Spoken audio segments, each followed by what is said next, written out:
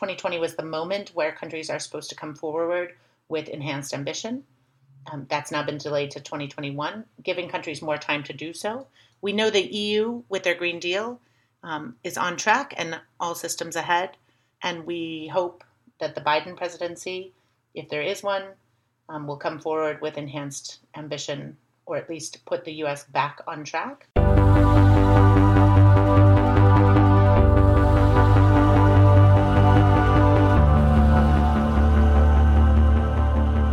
Welcome to Environmental Insights, a podcast from the Harvard Environmental Economics program. I'm your host, Rob Stavins, a professor here at the Harvard Kennedy School and director of the Environmental Economics program, as well as the Harvard Project on Climate Agreements.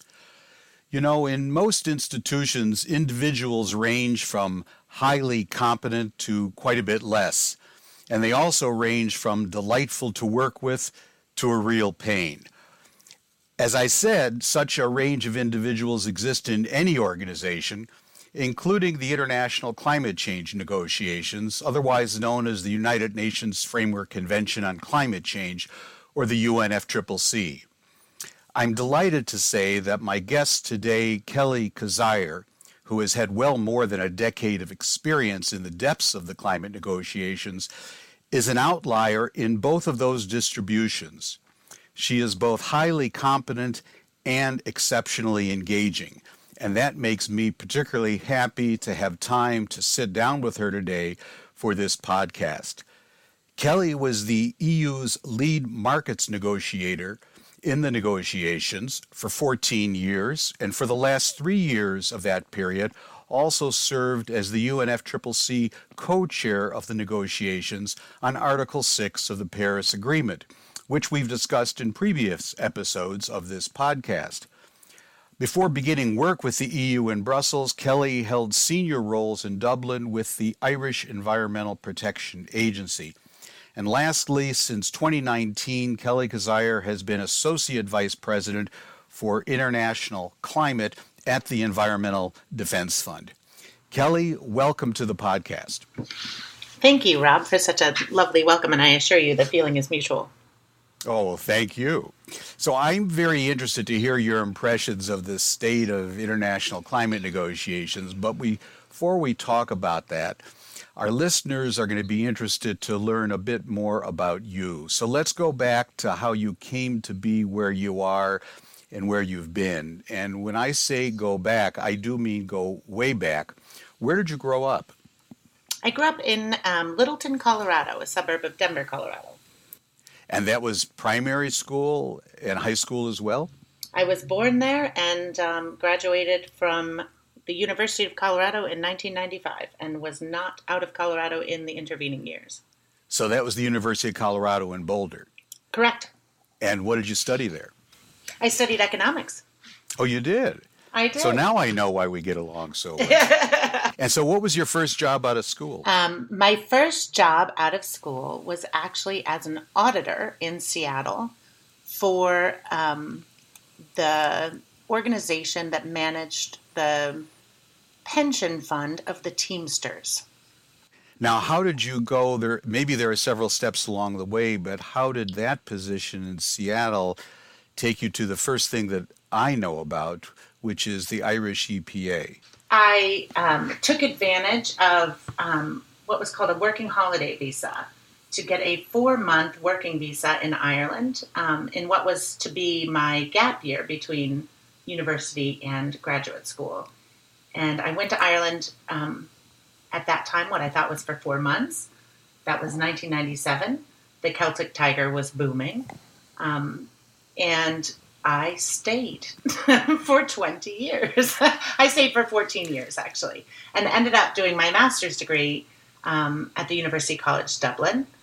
And there is where I got interested in emissions trading and carbon market mechanisms. That's what I did my master's thesis on. I have a master's degree in economic science, European economic and public affairs. University College Dublin, it's a excellent institution and also a beautiful campus. It is. It's the National University of Ireland.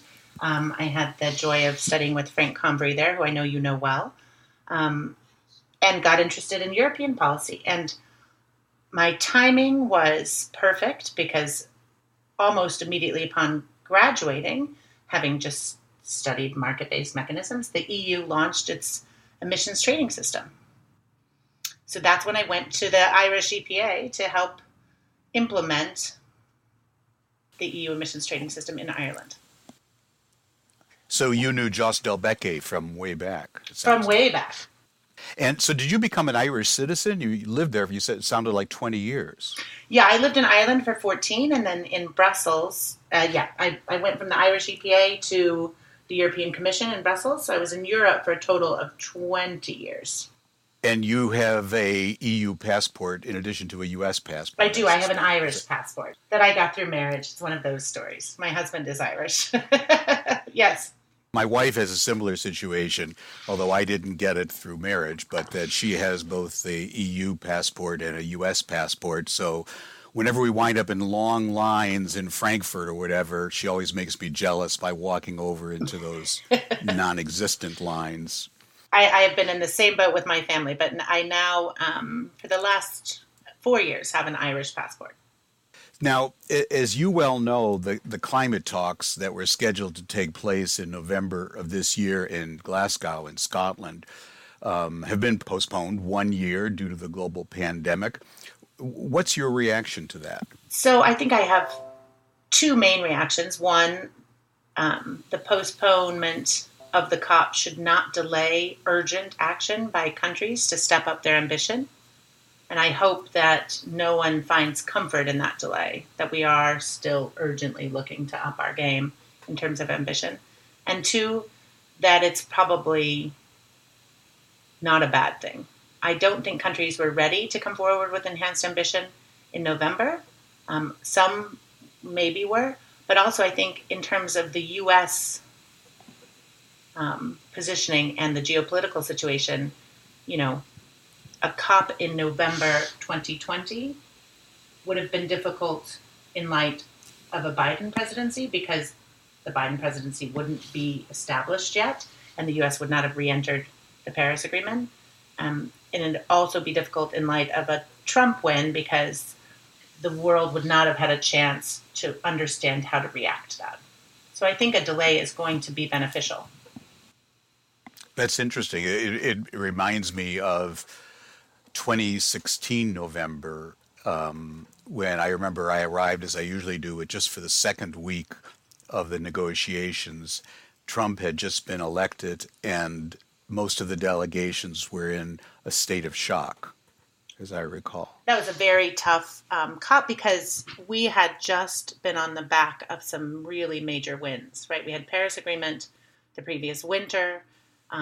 We had managed to secure, and I say we, I mean the global climate community had managed to secure the carbon offsetting and reduction scheme for international aviation and the Kigali Agreement. It was a crashing down. So then let me understand. So some observers have actually said, these are things I've read as much as heard, that the pandemic could derail the UN approach. And in fact, one person, I forgot who it was now, that was quoted as saying that this could render the Paris Agreement obsolete and ineffective. It sounds like your views are very, very different than those. Is that right? My views are very different from those because I think the dip we're seeing in emissions now is temporary. We haven't seen the kind of structural change that would be required to really change our path to catastrophic climate change. So I'd be interested in the views of that person to see what they think has been resolved by COVID. And in fact, I guess you would go even further as to say that it turned out another silver lining of the cloud of the pandemic is the postponement for 1 year because the 2016 November timing was problematic vis-a-vis the U.S. election, right? I think that's one reason it was problematic, and I think we have to make it into a silver lining, and we have to see countries step up. And what do you anticipate in that regard in terms of countries stepping up? You're talking about for the next round of nationally determined contributions. Yes, to give a little background, the current round of nationally determined contributions, the targets that countries take under the Paris Agreement, we know from the evidence base that these are just simply not good enough to put us on a 2 degree, much less a 1.5 degree path. So 2020 was the moment where countries are supposed to come forward with enhanced ambition. That's now been delayed to 2021, giving countries more time to do so. We know the EU, with their Green Deal, is on track and all systems ahead. And we hope that the Biden presidency, if there is one, will come forward with enhanced ambition, or at least put the U.S. back on track for ambition, and that China will follow suit. There are things happening, and I think we have to hope that COP26 is a moment where we see enhanced ambition. So whether or not COP26 produces a set of NDCs from the major economies that advance the ball even further towards the goals you were talking about, can you say anything about the performance of countries up until now in terms of the existing set of NDCs? We are seeing more and more plans rolled out to actually implement the NDCs, but it's an area of concern. Right now, we have too many of the targets that are just targets in name that aren't being implemented through national and jurisdictional policies to achieve those targets. Now, surely the U.S. will not. The what was it, 26 to 28% below 2005 by 2025. That's surely not going to be achieved, and the administration is clear about that. You were saying that the European Union, however, would achieve its existing NDC? Yeah, so a couple exciting things are happening in the EU, which has long been a leader in climate policy. So we need to make sure that the EU has success, because if even the EU can't do it, we might be in trouble. But the EU had a 40% reduction target in 2030. They are very likely to meet that 40% target. In fact, I think with energy efficiency improvements, they're at a de facto 45% target. But in November, they announced the EU Green Deal, which is not a new Green Deal. Rather, it's a centrist acceleration of established EU climate policy. And through that, they have announced that they're going to take that target to 50 or even 55% reduction by 2030 on 1990. Now, as I understand it, that's a proposal, Kelly, out of the European Commission. It still has to go to the European Parliament and then to the European Council. Is that correct, or am I off on that? No, you're absolutely right. That's a proposal by the European Commission. But just one thing to note in that, it's a proposal by the College of Commissioners in the European Commission, which has a representative from every member state in it. So it is not there. It is not a done deal, but it is supported by the College of Commissioners and not just, which has representation from every member state. So that sounds like you think the prognosis for approval by the member states would be quite good. Is that right? Yes, we have to hope so. And I do think the prognosis is quite good. Does that include Poland? Yes, depending on how the package of measures is assigned. I think it includes Poland.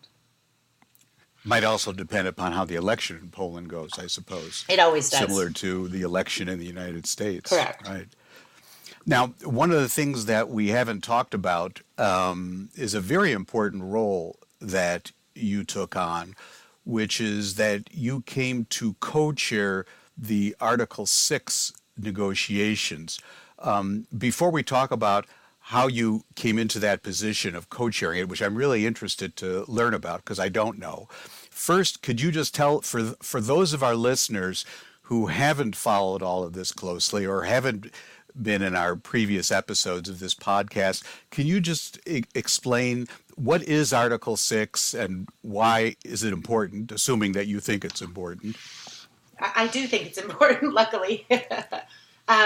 Article 6 is an article in the Paris Agreement about international cooperation through carbon markets.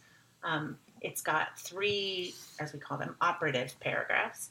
So Article 6.2 is generally about accounting for international cooperation, which is really important because double counting can undermine the climate benefit of carbon markets. It's got another paragraph 6.4, which establishes a central mechanism, so sort of a certification function for carbon credits under the Paris Agreement, not dissimilar to what existed before under the Clean Development Mechanism. And then it's got Article 6.8, which is a work program for non-market approaches, which is about the other ways in which international cooperation works rather than through carbon markets. Now, as you know, I'm particularly interested in Article 6.2 and have done work and written about that in the past few years. And like you, I see it as an accounting mechanism. But can you explain what you meant when you said that Article 6.2 is important to avoid double counting? How would there be double counting? And I think this is a nuance that a lot of people don't necessarily understand. But if you generate what we call an internationally transferred mitigation outcome, an ITMO, which is essentially a carbon credit, and you sell it, you may not also claim the reduction that it represents. So if I generate 100 tons of carbon credits, which are 1 ton of CO2 each, and I trade them to another country, I have to forego the benefit, the reduction that came from that. Or else I'm counting it, and the person that I sold it to or traded it with is counting it. That's double counting. It means the benefit is undermined. So if you're going to trade, you have to make sure that you are robustly accounting, or we're letting somebody off the hook for deeper reductions. And so one way then, if I understand you correctly, to look at the ITMOs is essentially as double entry bookkeeping, to make sure that only one of the parties to an exchange or a trade is getting credit. That's exactly right. So the Paris Agreement, the decision accompanying the Paris Agreement, Decision 1 CP21, says that double counting shall be avoided on the basis of a corresponding adjustment. And those are, as you have said perfectly, that's double entry bookkeeping. There's a subtraction on one side and an addition on another side, and in that way we know that the same ton was not counted twice.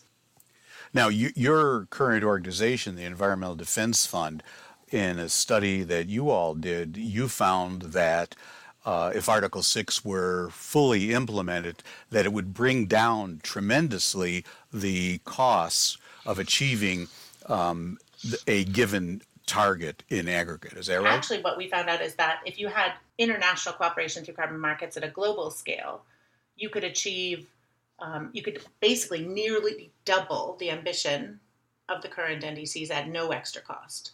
So rather than looking at it as cost savings, we said, okay, what if you just keep the cost static and see how much more ambition you could pull out of the system? So at zero extra cost, you could basically, including carbon markets and land use, you could double the ambition of the Paris Agreement as it stands. So analytically, it's the same finding that you could achieve the given target at half the cost, or at the same cost, you could achieve double the target. I'm delighted to see that now that you work full-time for an advocacy group, that you prefer to frame it as the latter rather than Exactly, the former. Exactly. I think it's important to point out also that the International Emissions Trading Association did similar modeling work with Jay Edmonds from the University of Maryland and got very similar results using a different model. Yes. Now, so tell me, I want to go back now and find out something I've never known. How did you come to co-chair the Article 6 negotiations? What's the process there? Well, in Paris, I was really involved in developing Article 6. I mean, obviously, this is a joint effort. I was a lead negotiator for markets in the EU at the time. And we really pushed, along with several other countries, to get Article 6 up and running. It was the last article agreed in Paris. So it was literally agreed in the early hours of the final Saturday, about 12 hours before the gavel came down on the Paris Agreement. So it was the very last article to go in. And I think my involvement in that led to me being asked by the SUBSTA, the subsidiary body for science and technical advice, to co-chair the process going forward. So it is the chair of the subsidiary body that requests the co-chairs or co-facilitators of the different groups. And who was that at the time? Who was the chair? The SUBSTA chair at that time was Carlos Fuller from Belize.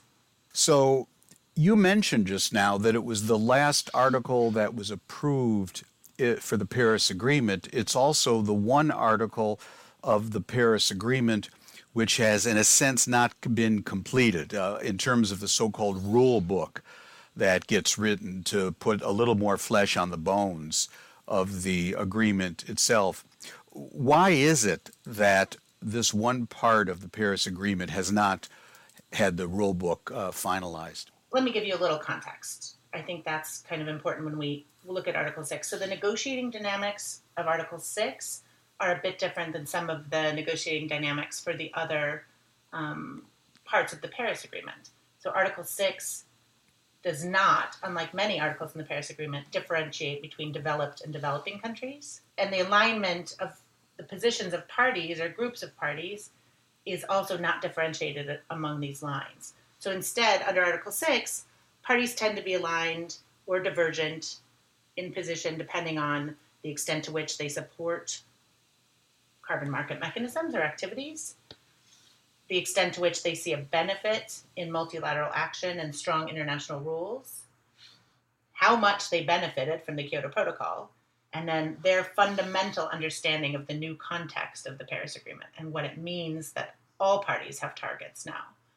And so that creates a different dynamic.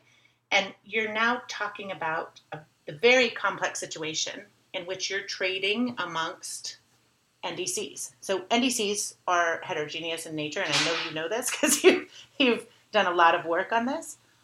And that in itself creates complexity for accounting. But when you're trading amongst those, the complexity is just tenfold.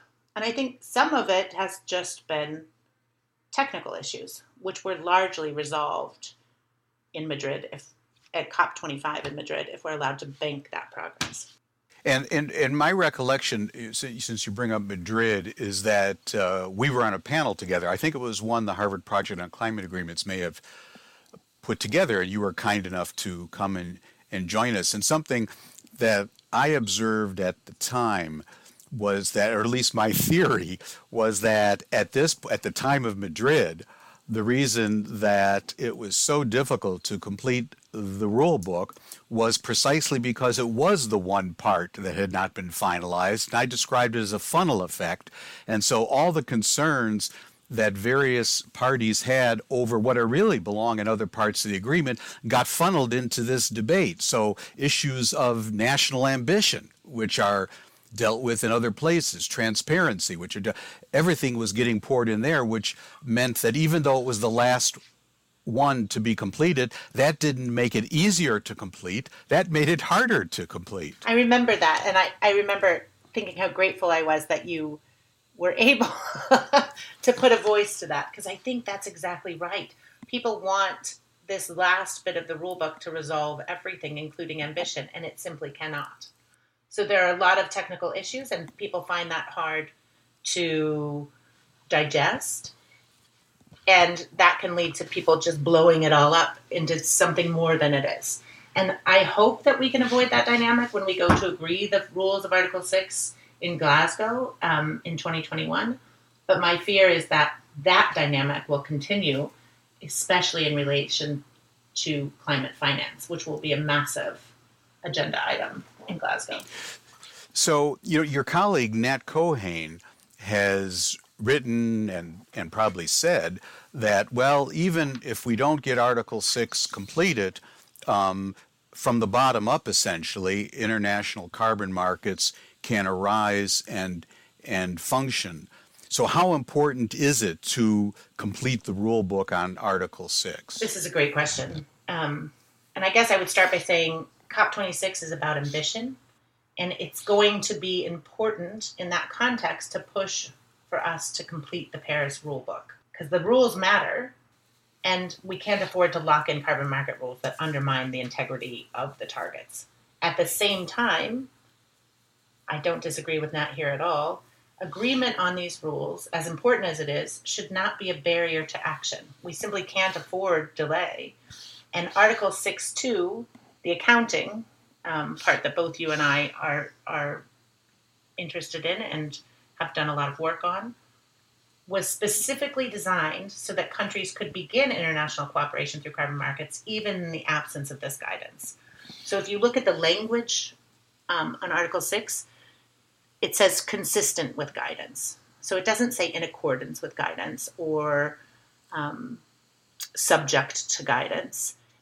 It says consistent with guidance, and that was a way of indicating that parties could proceed even in the absence of guidance while waiting for those rules to be finalized.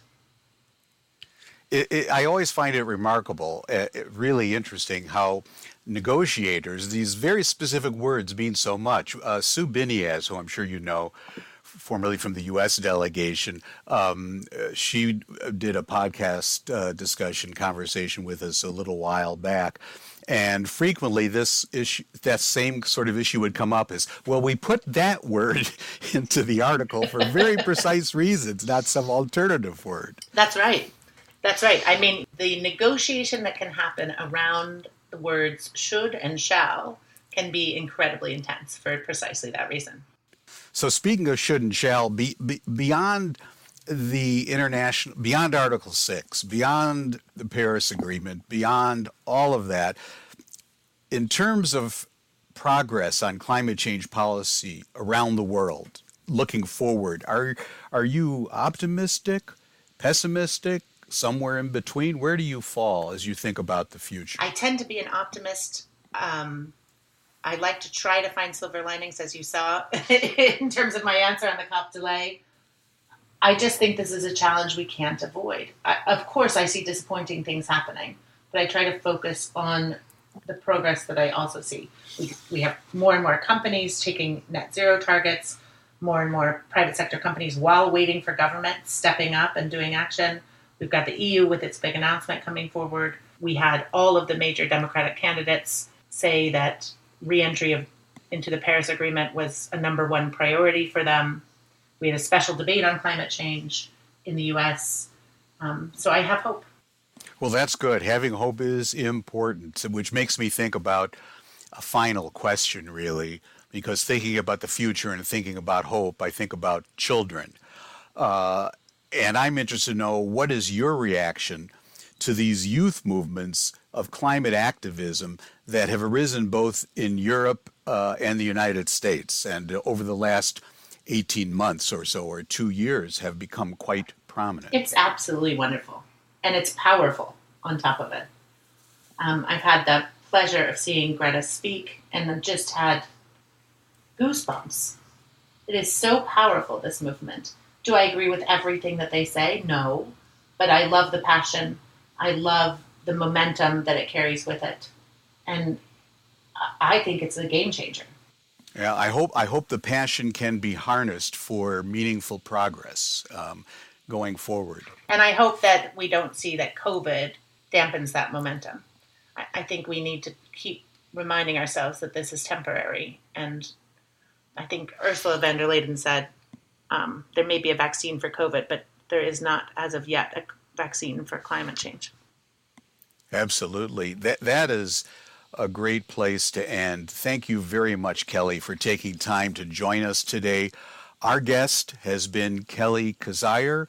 She spent 15 years as an EU negotiator in the UNFCCC and is now a vice president at the Environmental Defense Fund. Please join us for the next episode of Environmental Insights, conversations on policy and practice from the Harvard Environmental Economics Program. I'm your host, Rob Stavins. Thanks for listening. Environmental Insights is a production from the Harvard Environmental Economics Program. For more information on our research, events, and programming, visit our website, www.heap.hks.harvard.edu.